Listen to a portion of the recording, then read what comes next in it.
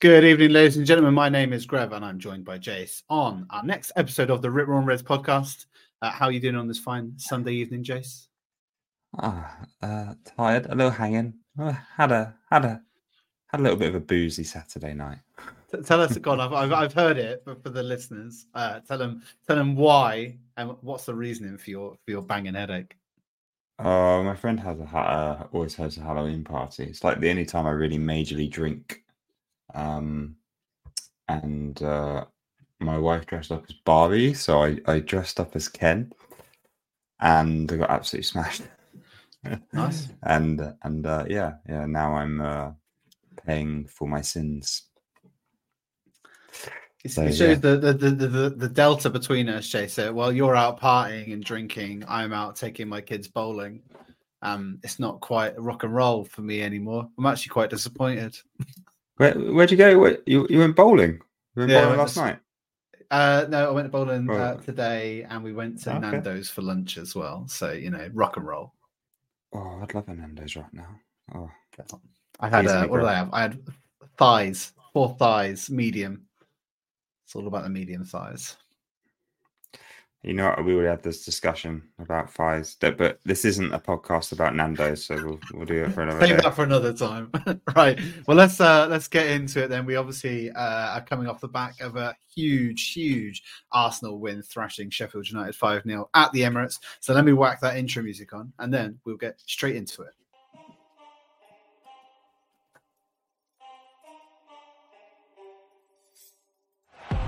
Saka. Saka!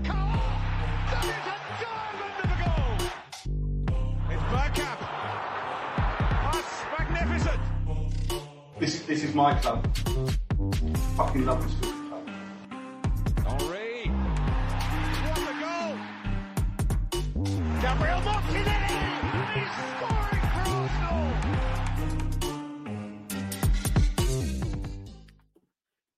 Right. Now that's out of the way. We're going to start this episode like we start every single episode. I go straight over to Jace first. He gets the pleasure of giving us his Rip Roaring review. So tell me, Jace, where are you headed? Just what the doctor ordered. Just what we needed. A good smashing of an opponent. Plenty of goals. A clean sheet. Good momentum. We'll talk about the performance in more detail and the quality of the opposition, but just happy for us to get a really good win behind us, and hopefully gives us some momentum for a couple of games we've got coming. West Ham in the League Cup and Newcastle away next week. Newcastle are actually quite the force that they were last year, so yep, just really happy with the performance. Good minutes in the legs. Good goals, especially for Eddie, and we'll talk about his performance. So, yeah, I'm just a happy man after that. That's a very chipper Rip Roaring review from you, Jason. There's no point. I don't know. Sometimes I'm a little bit down, so if you can't be happy with 5-0, right? What can you be happy with? So, well, all right. I wanted 6. Only because for everyone just be aware, I predicted 5-0 and I said why not, and there you have it. I think it's probably the first one I've got right in a long time. I don't know why I thought we were gonna, but obviously Sheffield United are pretty dog, but yeah, still 5-0, can't complain. I can't complain with that. Okay, what's your review? I'm gonna go off the other way. Only the two things I want to pick up on. It's obviously looking at some of the other results. It kind of puts into focus and into question how we dropped some of the points against the teams that we did. Obviously, drawing against Chelsea and the way that we started that match compared to this match as a mirror kind of image is so disappointing. And then to see them get spanked by Brentford at home, the fact that, and absolutely comical that Sanchez goes up for a corner in the 92nd minute to then get absolutely trounced and then scored a goal at the opposite end. Just it's great. I love it, obviously, because I don't like Chelsea and it's lovely to see them get beat, but it kind of just brings into focus the fact that we threw away points against them. I think Fulham drew today, and obviously we drew with Fulham, and they're drawing with teams much lesser than us. It really just kind of annoys me and frustrates me a little bit that we did drop points, but we're still unbeaten. That's still fantastic, and still we're in a really good position in the league. But that brings me on to my second point. is when do we start worrying about Spurs? When do we really? Because everyone that I listen to, everyone that I speak to, everyone that I read about, they all tell me the same thing. They all say the wheels are going to come off. They're Spursy. They're going to bottle it. They're going to do what we all think and know they're going to do. But at what point do we actually start to question that? And someone on the radio today, I was listening to the 5 Live. Leicester did this. Every week, people would question Leicester winning that league. And every week they would go on and keep getting points on the board. And eventually we were the only ones that were close and weren't even that close to them. They ran away with it towards the end. Could Spurs do it? Question. Go on, James. Tell me what you think. I mean, I don't have it. I think I've raised similar concerns. I don't have an answer for you here, mate. I mean, you just got to pray and hope that they lose a game. And it's not like, I wouldn't say that they're playing if we look at how we started last season, I wouldn't say they're playing the way we were playing last season. Does that make sense? No, of course it does. But that's the problem, because we haven't really hit third gear yet, to be honest, and neither have Man City. I don't think. Neither have Spurs. So it feels like they've still got levels to go. Yeah, I see what you're saying. I see what you're saying. Just we don't need to worry about Spurs, right? We just need to focus on ourselves. That's the way I'm looking at this. Like, we know Ange is a good manager, and he's a nice human, and he's a Spurs manager we kind of like, which is a little annoying. But it's just have faith in us, and us. We can't control them. All we can do is beat them when we go away in April. So yeah. That's okay. That's all we can do. That's it. I felt like I touched a nerve, Chase. I felt like I really, not really. I'm so unblasé about it. I'm just if I said to you, I don't know, I'm making up a hypothetical scenario. My point is, put your adult head on. We can control our own destiny. We can't control theirs. We can't worry about them. We can't. To be honest, if I'm worried about anyone, I'm probably more worried about City and Liverpool, if I'm honest. Liverpool are sleepers. I do think that I agree with you. Liverpool are certainly hitting the same strides that Spalacci, I think is how you pronounce it. I could probably butchered it and got it completely wrong, but he looks like an absolutely meal in midfield. So yeah, I'd be more worried about them. I agree with you there. Yeah, I mean, we're at 24 points now, 10 games played, so that's 2.4 points a game. We have done the this is Spurs' first time, right? In this position.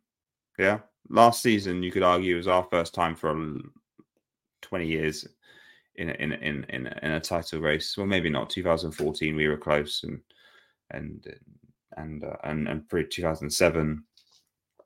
But this was the first time Spurs have been in this place for a while. So I was just doing some maths here, right? Because we are averaging 10 games played, 24 points, 2.4 points a game. So if we times 2.4 times by 38 games in a season, we're on course for a 91-point season. It's not the wheels will fall off Spurs. I think it's more that it's fatigue. It's mental application to how you play consistently. Yep. and stay on. Think about the year before our season last season. We went to Newcastle. We went to Spurs. We lost at home to Brighton. We messed the Champions League up, right? Remember the game? It was on the Amazon documentary. That was all about nous experience. And then last year we went a step forward. This year feels a bit slower, a little bit more not full gas, but maybe that's because it gets to the latter part of the season. We need that energy. We need to not a sprint. Exactly. We're learning lessons. We're just learning lessons. We're on Who would have thought My Ripron review would inspire such debate, Chase. Yeah, we're on course for a 90-point season. Is it Don't enough? panic. That's the question. I'm not. I don't want to go into it now, but like we've seen, Liverpool got almost close. City have done the Centurions. It's possible that even that, by today's standards, is not quite enough. I think we'll invest in January to get it over the line 100%. Well, on that note, Jace, because there's been a lot of talk about buying a striker in January, so why don't we go over to the elephant in the room? Your defense is in trouble. Nketiah in the room. Hat trick for our Halelander who dedicated the match ball to his mum.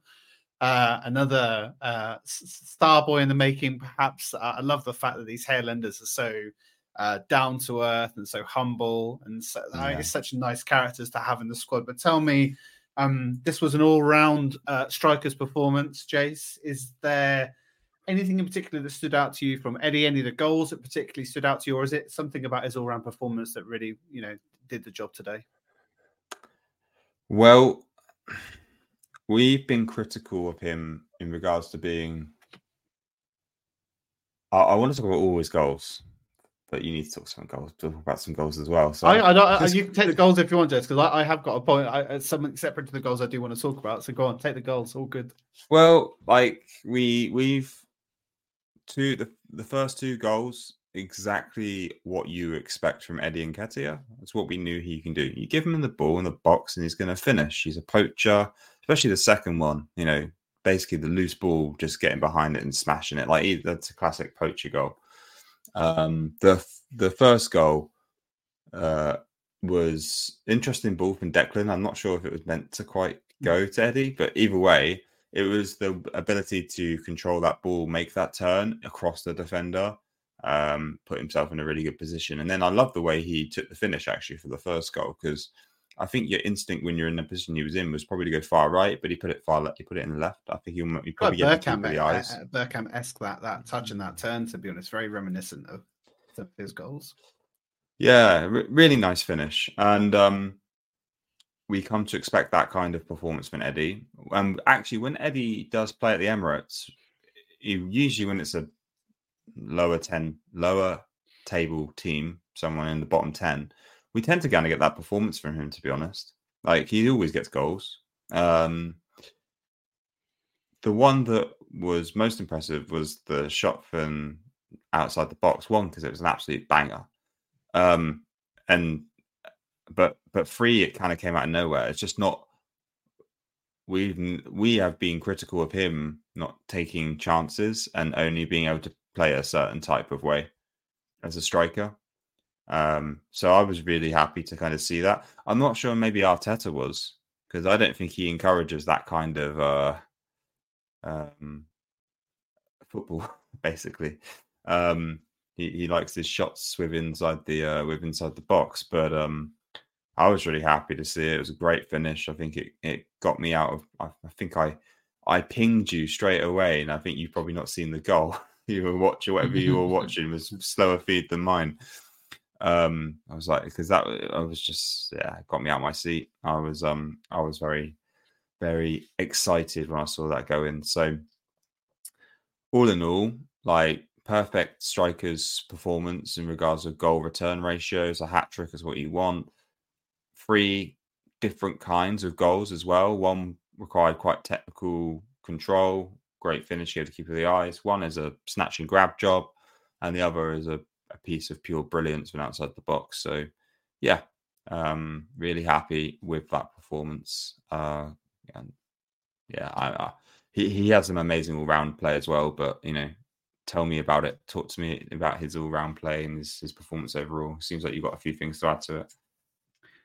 Maybe not that's it. I will touch upon it. Obviously, like I say, it felt today this was a performance, like you say, that we kind of expect, and that's kind of where I was going to go. Me and you have talked on previous pods about knowing what to expect and knowing what to get from Eddie Nketiah, and this is the type of game that you would expect him to score in. This is why I kind of kick myself a little bit in fantasy football as making a transfer for a striker, of which Eddie Nketiah is in that price bracket and could have easily come in. And I should have read the signs because, like you say, lower table opposition. Jesus is injured, so he's definitely going to play. It seems mental for me to miss something so obvious. But I look on it now and I kind of think, this is what I expect Eddie to do. So I don't think there's anything to say, oh, it's amazing or it's terrible. This is where my head's at. It still doesn't really solve any of the underlying problems that I think we have in our number 9 position.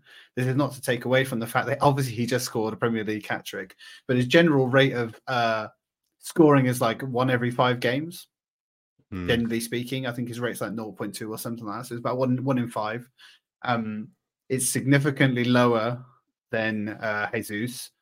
And I just don't expect it. If he was to pull this performance out of the bag against Chelsea and Newcastle, I mean, he's going to get the opportunity next week against some tougher opposition. So let's see. I'm going to kind of rest on my laurels a little bit until such a time when he's proved me otherwise. But I still kind of accept that it's still going to be a lot of slander towards Eddie Nketiah because this is just bread and butter to him. And we've still not seen it externally to that. That's where I'm going. I really don't want to take away from the performance in general because it was all round very, very good. And the goals were fantastic. The touch was really good, like that first goal, particularly, like I say, Bergkamp, Perez kind of esque with the touch, really smooth. And he did chase down a lot. He did kind of push a lot. He got the captain's armband for a little bit as well and kind of led the line a little bit too. But yeah, I knew it was going to happen. I suppose is where I'm going. And I don't disagree with those comments. Like, I think we can only critique what we saw in front of us yesterday. I think you can only play against the opposition put in front of you, and we know we're going to get a good performance if we play him against Sheffield United. I think we'll come on to talk about that a little bit more, right? I have a question around, will we better, or is it just that Sheffield United are that bad? So I think you can. I agree. I have nothing more to add to it, and we need to see Eddie turn it on against Newcastle. Do you think? Because I did have a question to kind of say that we've Arteta does seem to have quite a lot of faith in Eddie Nketiah because he does seem to start quite a few games. We've seen more recently before Jesus' injury that he was sitting out on the wing instead of through the middle, and Eddie was starting. Yeah. So he does seem to have a lot of faith in him. Yet when Jesus plays and is fit and does go through the middle and then bangs, his faith starts to waver a little bit. And this is what I say, like, it's great for Eddie here because he's obviously taken the opportunity that's in front of him and playing the opposition that's in front of him. But it seems very rare that when he's been given a starting berth when Jesus is fit, he doesn't seem to do it as much. That's maybe I'm reading too much into that, and I don't have any statistical analysis to back that up. But that's more of a feeling, you know what I mean? Like we sometimes say it with Trossard. Trossard's the same. Starts a game, goes completely missing. Fabio Vieira, another one. Starts games, goes missing. Bring him on as a sub, unreal. Yeah. Starts crazy assisting and goals all over the joint. That's the impression I get a little bit with Eddie. It's like, the games that you kind of really want him to turn up to and be part of, he's not. And the games you just kind of, you're gonna get it, and you do get it. That's what's disappointing to me. Yeah. So that's glass half full is let's just see if he turns it on against Newcastle. He's got some momentum going into that game, right? Let's not worry about West Ham midweek. Let's just see what happens next week. Away at St. James's Park is a hard place to go. Yep. So Jason's going to be there ready and waiting to feed me some humble pie when Eddie Nketiah's second hat-trick bangs in against Newcastle. Well, if that happens, I will be, I will give you humble pie. Yeah, we're both going to be happy either way you look at it. Yeah, I'm not going to complain. Right, so that's enough about Eddie Nketiah then. So I called this section substitutional awareness for kind of the situational awareness, but a little bit of both in this part. I wanted to talk a little bit about, firstly, the changes. We obviously went into this game with quite a few changes compared to the starting 11 versus Chelsea. And then obviously we also made some substitutes again in this game, which I think Arteta is getting really, really good at rotation and substitution. And I wondered if you're feeling the same, Jace. Yeah, completely. Not to continue to agree with you, make this podcast a boring one, but bring it all on. Definitely... Lord, everything lord over me, Jace. Just agree with everything I say. Give me a big pat. I think I think it's just it's becoming quite clear, right? Like the thing about Arteta's I want to talk about substitutions here, not necessarily. We always talk about starting line, but just to focus on the subs for a bit. The situational awareness of a game and the ability to make subs that are visually and literally, two words there. Visually, because it's what you see from your eye with the players on the ball. I talk about Fabio a lot coming on and visually taking the game to the opposition, and you see him carrying the ball and you see that bit of urgency. And then also there's the literal sense, which is Trossard comes on, he scores. And like it's like, okay, well, we get the draw or we get the win or we get that goal that we need. So for me, I mean, he's making the right calls at the right time, and we've not, as we mentioned, we've not been making the kind of starts we were last season. We've been having to wait later into games to see the impact that we make on the game, and it is a little bit more nervy for us, but we're seeing us most of the time get the results, or if it's a poor performance, get some kind of result, which is not a defeat. And that's genuinely a lot of the times because of the subs that he's making. It's a very long-winded way of just saying, yeah, subs are good. But yeah, I'm really happy with kind of what he's doing there. I mean, what subs yesterday were you happy with? What subs stuck out yesterday that you were like, yeah, that was the right call? I suppose like Tomiyasu again coming on, I think is just, and you always just kind of expect him now to probably fill in that Zinchenko role, and he didn't. He just kind of came in and went, took on Ben White, and it was really odd because I granted, I believe that Ben White deserves a rest because he's played. But saying he's a rest. Game. I'm trying to think. Has he played every game? He might have. He's played all 14 of 15 games, bar the starting lineup in the Champions League away to Lens, where he came on because we were awful. Yeah. Yeah. So I think that one particularly, in terms of just like, as I kind of started, I think you said it earlier on in the pod as well, learning from mistakes. Like Arteta got burnt a lot last season. I think the part of the reason why we weren't able to finish the job in terms of the league was fatigue, was injuries, was overplaying players and driving them into the ground. I mean, we have seen it a little bit this season already with Bukayo Saka, and thank God Bukayo Saka was taken off earlier than usual, which was good to see. And just kind of nice, although he's obviously not hitting maybe the lofty heights of last season, you can still see flashes of brilliance in his play. You can still see he contributes and kind of offers a lot for us. And so, yeah, for me, that's the biggest thing. Arteta is certainly becoming much more astute. I think you said it, like situationally aware of everything that's going on around him and kind of knows when and where to make the changes. I think the changes in the starting 11 for this game in particular, we said it on when we were talking in the parking lot on the last pod. We were talking about this is the game, right, where Ødegaard gets dropped and Emil Smith-Rowe comes in, and he did exactly that. I was going to, because I know you're a big fan of Emil, and I'm sure the crowd were as well, getting to bring out the song because it hasn't been able to be played for a long, long time. What did you think of his performance in general across this game? I'm not going to say it blew me out of the water, but it was a perfectly adequate performance against that opposition. Would you say it's better than Ødegaard's been like in the last few games? Yeah, but I also want to. Yes, I would. But There's the but is that it's Sheffield United who've got 1 point out of 10 games and are possibly going to be. We'll go into another topic because we want to talk about the just overall performance of us and the opposition. But much more creative.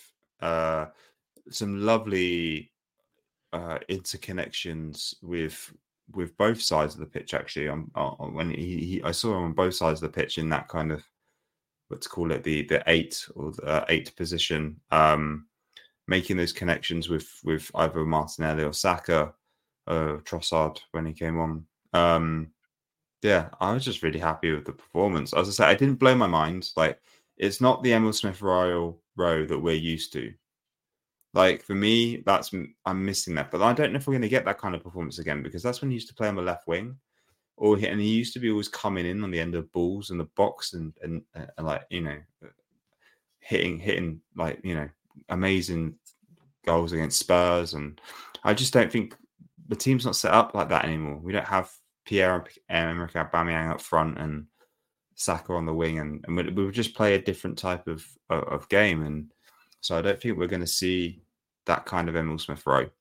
But I was happy with his performance. It's good minutes in his legs. I want him to keep his position for West Ham. I want to see the same again. And I want him to build a little bit of momentum, and maybe he can challenge, because I think there's a place in the team up for grabs. I genuinely do. If you think that Partey isn't going to play again, I don't think. Like, he might get a few minutes here and there, but I think he might go possibly in the January window. Well, there was talk about trying to sell him in the summer originally, right? It just never really, I think, met the asking price that we kind of hoped or expected. Yeah, and we're going to have to buy a replacement, right? Because Jorginho isn't enough to get us through. I was really... We've got El Neni. I was going to say something. If you can't give El Neni 15, 20, 25 minutes against Sheffield United at home, who are bottom of the league, what's he doing here? Because he came on the 89th minute or 90th minute. And if they hadn't put 10 minutes up on the sub on the board, he'd only been playing a few minutes. And that was the one sub for me that was slightly disappointing. I was like, I'd have given him 30 minutes, genuinely. Like, if we can't trust him to come on in that kind of game, he's just taking up a position in the squad that needs to be better delegated. We carried Rob for a number of years, and I think he was really good for the squad. And maybe that's the same thing with Mo, is that he is, and maybe we have. He's well liked, well loved, well respected. Yeah. All the El Neni FC stuff. I think he does. Like, I think I said to you before, I suspect he would perform some form of coaching role or something, backroom staff at the club. Yeah, I think so too. But from a playing staff perspective, he's taking someone's position. And at the moment, we've got Declan Rice, Jorginho. I'm still not sold on Jorginho. Not as like, if Declan Rice gets injured, it's my worst fear right now. Well, this is why I don't think you can sell Partey. I know where you're going with it. I just can't. And I know he's not fit enough to play 38 games. But at the same time, the drop-off between Declan to Partey is still there, but significantly less than Declan to George or Declan to Mo. Yeah. I mean, even then, Zinni could play there, but would you really like... We've never actually done that, I don't think, ever. And we won't until Timber's back either.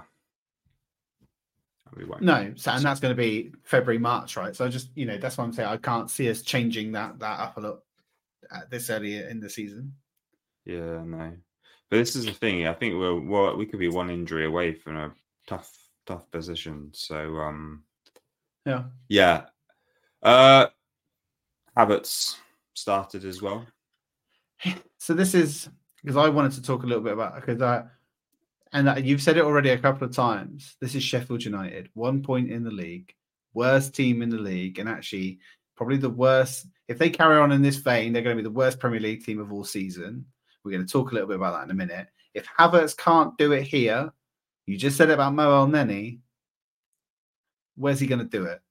And this is the kind of game where I expect him. And I did have a feeling that he could have played as the 9. Obviously, it didn't materialize. I truly believe that the position he's finding himself in at the moment is not the position he wants, or the position that he finds the most comfortable and the one that is going to give him the most output. Interesting you say that. I quite liked his performance. But what? Tell me what you liked about it. Go on. I was just some balls I saw. He was seeing holes. He had a bit more vision about his play. He's not Odegaard, right? He doesn't have the skill of the ball at his feet technically, but he can find a pass, and his commitment, challenges, winning balls. He's a good midfielder, and the only thing he was missing yesterday was a goal. I think everyone wanted him to get a goal. That was the only thing he was missing. I think it was an adequate and good performance from him. So, I mean, yeah, I get your point, but he's not there to replace Odegaard. And he's not there to be a number 9 either. That's the problem. It's £65 million, and I don't know what he's there to do, but he can fill in good places. No, I mean, he's versatile, but like, obviously, I think we all thought, and probably still think, that his role is the Xhaka left 8 replacement. Xhaka's output maybe way exceeded anything that we expected last season, but I can't remember what he had, but it was probably double figures, goals and assists. Havertz is not, if he carries on in the trend that he's going on, getting anywhere close to that. All right, I'll bring the stat up now. Granit Xhaka this year, most passes in the final third of any player in any of the big 5 leagues this season. 85 passes. And I think the thing that frustrates me still when I watch Havertz play as well is that he does feel still like the game's passing him by. There are flashes of it where you see, like, he wins a lot of headers, no doubt about that. I think that's probably his strongest thing. He wins a lot of aerial duels. He also does perform some quite good link-up play on occasion. But like I say, moving the ball forward and taking it with his feet, he just feels like he's casual. Like, he doesn't feel like he's like he wants it. There's drive. That is, like when I've said it before. When Martinelli gets the ball, it's exciting every single time he gets the ball because he drives, he's determined, he's really gifted with the ball at his feet. And you know, maybe 1 in 5 don't go the right way, but those flashes of brilliance are really, really good. Whereas with Havertz, it's the opposite, and it's like you might get the odd that happens, but the rest of it is kind of losing the ball, getting tackled. It's just not it for me. The jury's still out for me. I think the jury will be out all season, mate. I don't think there'll be an answer. No, but it's just, like you say, 65 million, like 105 million for Declan Rice. None of us are asking that question because we've seen everything they can do. We know that he's not bought in to score goals, and he is still scoring goals. I suspect he's actually outperforming than he's got one more goal already. One more goal in Havertz already, isn't he? Yeah, he's got it's just one more goal, same amount of assists. But like I say, like, we're not buying him for that either, and he's doing that plus the rest of it. Yeah. I mean, all right. We talked about a few bits about this in this section anyway, so I do want to move on to it because it's a really good point. It says, "Are we good or are they bad?" Pick your poison, Jace. Which one are you going to go for? They are awful. They are awful. They're going to be the worst team, I think, in Premier League history. 1 point after 10 games, so they're on course to get 3 to 4 points. Maybe they'll win a game. Derby was the worst, right? 2. Ever, I think. But yeah, it was like 9 or 8 points. What was it? I'll have a look at it. I'll look it up. But they're just really not good. I mean, they had 2 shots. One was from just outside the box, and the other was from the centre circle. So I mean, they didn't cause any threat whatsoever. They were awful. Derby County, 38 games, 11 points. Worst team to ever play the Premier League. currently, on current form, Sheffield United are on course to be worse than Derby County. Did Derby County not win a game that season either? You asked me just as I deleted the tab. I'm just trying to remember from my own. Here we go. They won one game, drew 8, lost 29. Okay. So this is where I think Sheffield United have got a period of games coming up where they've got Burnley, Bournemouth, Luton. So that's the games that they don't expect to come to the Emirates and get any points. Let's be clear. But I agree with you. They were shocking. So they are awful, and that they pose no threat. They're not good in defence either. They're not good in midfield. So I'm glad, as I mentioned in the beginning, it's what the doctor ordered. I'm happy with the goals. I'm happy with the momentum it creates for us. But it was a training game. Like it wasn't a test. And I think really the question is, can we be better? Consistently. I mean, I think definitely we can be, because I think I said to you, I don't think we've got out of second gear yet. I think there's still a lot of work and movement in this team. Like Saka and Martinelli both haven't hit the lofty heights of last season. There's still a lot of breadth in there that they can get out. We've still got players to come back. You know, we've had injuries already hit us this season. Jesus has now that's the second injury, right, for Jesus? Yeah. Yeah. Partey's been out. This is the second for Partey as well, I think. Timber's obviously out for an extended period of time. We had Saka out for a few weeks. So I think once everything gets clicking, and even Havertz, like if that, beds in a little bit more, there's a lot more ceiling, I think, for us to go and move into, for sure. So even if we weren't at our brilliant best, 5-0. I think we're missing, I originally had my Granit Xhaka stat to chuck in at this point, because I think we're missing the passes in the final third. I think we missed that. I think if we can solve that problem, we will be better. I think we'll be better with Yuri and Timber back. I think we'll be better with a fit Thomas Partey to maybe not get the minutes he wants, but to bring him on at the right time. Then I think we have a really strong squad. I think I still think we've already talked about needing an Ivan Toney for just a little bit more goal threat. I think that we really should. I don't get the Reece Nelson contract extension, apart from maintaining his value, because I still feel we could do with a Saka backup. Pedro Neto. Yeah, I think so. I think that's the obvious one, isn't it? He plays the style of football that Mikel wants. So, yeah, are we... No, Sheffield United were bad. We can be better, but we now need to see it. And Newcastle is the perfect test for next game. Perfect test of the next game. Intimidating atmosphere, hard place to go. Been a bogey ground on and off for us. It's all we always feel it's a tough game there. So I think that will test our grit.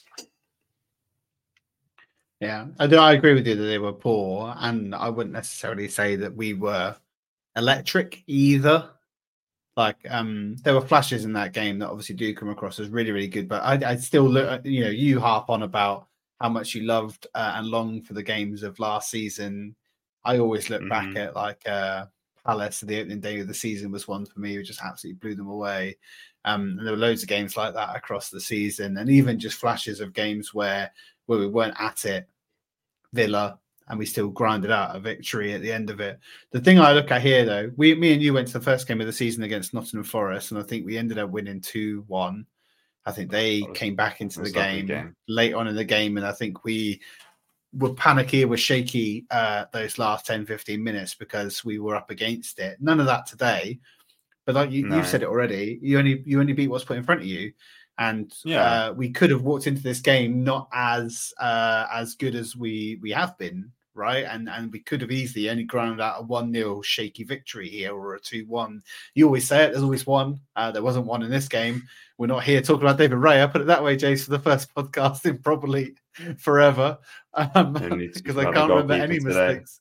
Well, he didn't have anything to do. I'll tell you one thing I did. There was a ball to Martinelli that was crazy good. Way out to the left wing. Martinelli just chased it down. And that's the kind of one that we've seen in previous years. Alisson, Edison get assists for when they've put Sergio Aguero through on goal or Salah through on goal. You know what I mean? So if he can pick those out against opposition that play pretty poorly at the back, like Sheffield United, that'll come as well. So that's good. We don't need to add anything to Raya. We've talked about him enough, I think, and so he makes a cock up. We don't need to talk about him again. He'll be back again, I'm sure. I'm going to bring up the parking lot then, Jay. So I was going to be. So you talked a little bit about looking at the top 4 of the league right now, maybe being the top 4 at the end of the season. I think it will be, actually. I mean, do you think Aston Villa will be consistent? Aston Villa had a really good, consistent last half of last season under Emery. I think points total was really impressive, and they're doing really good at the moment.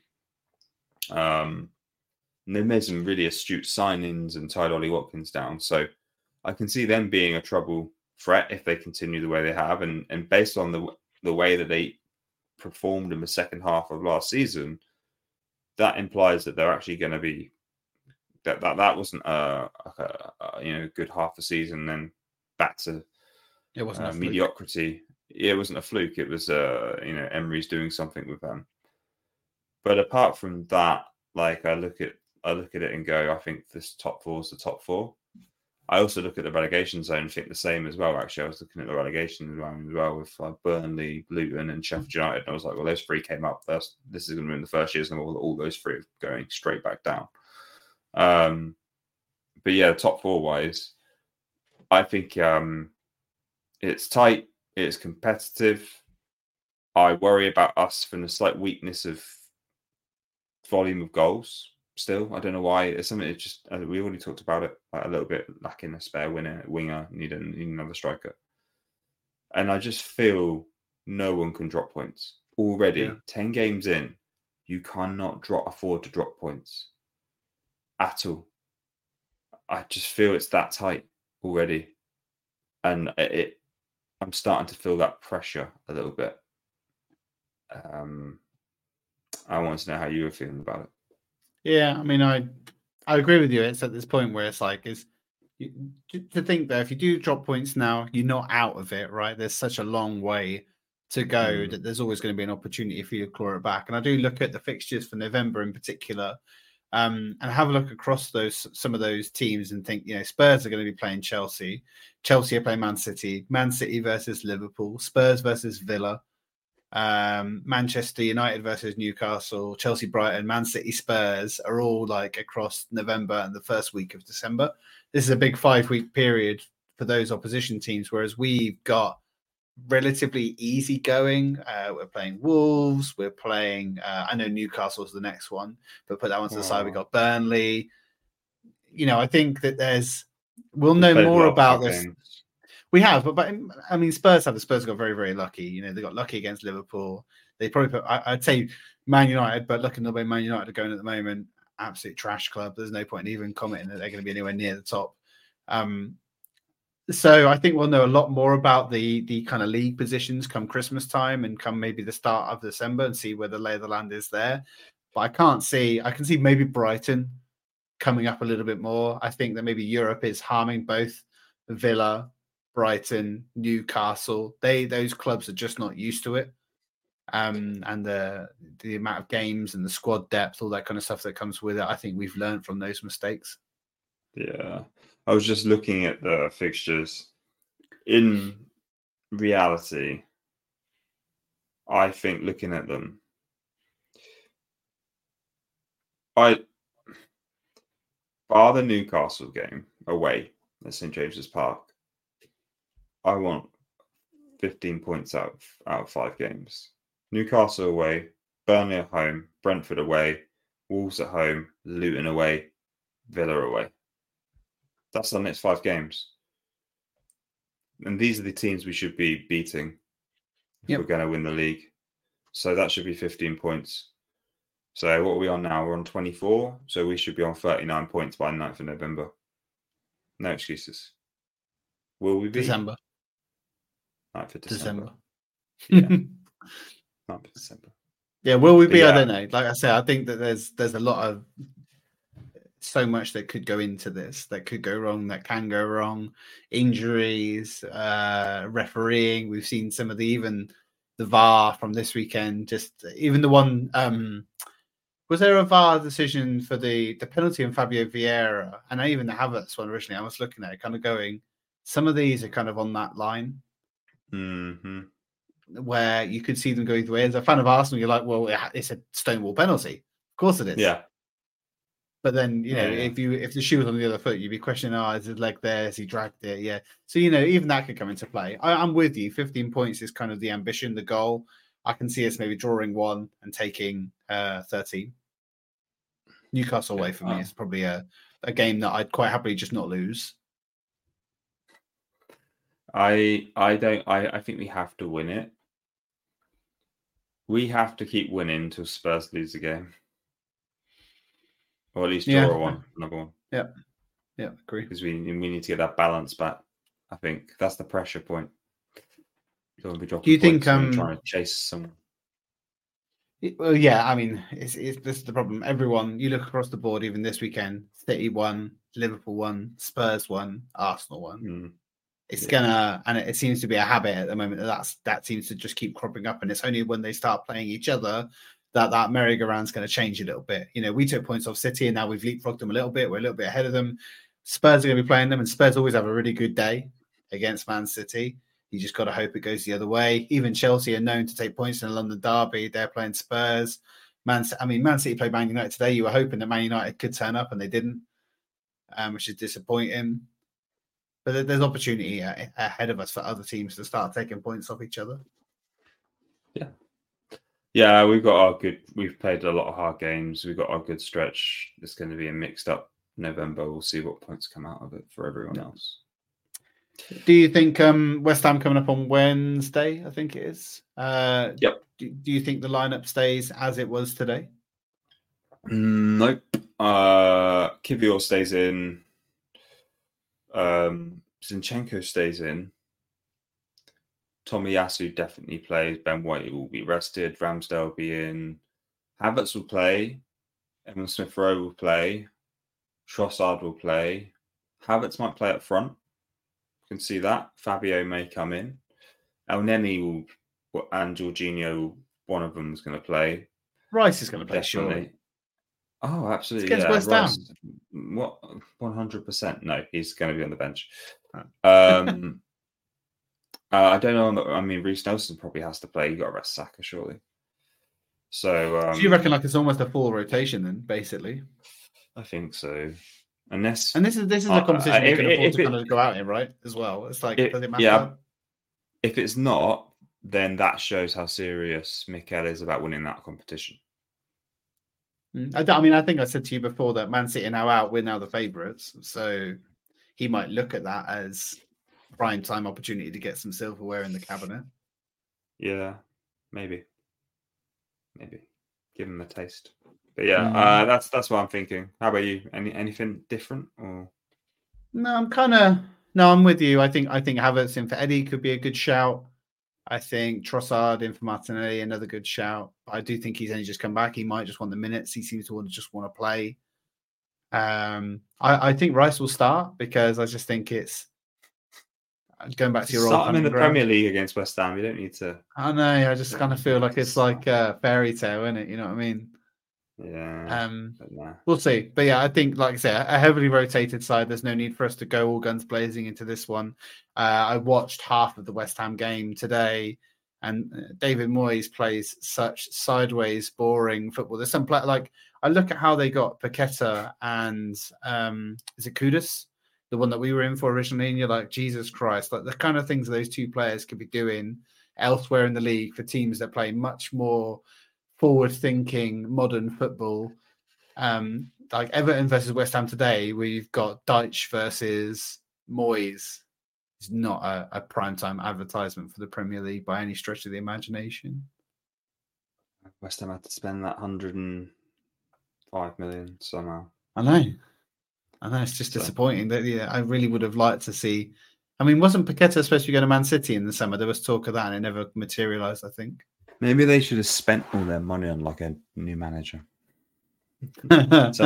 Someone absurd will give them a load of money. Yeah, true. But yeah. All right. Score Well, prediction?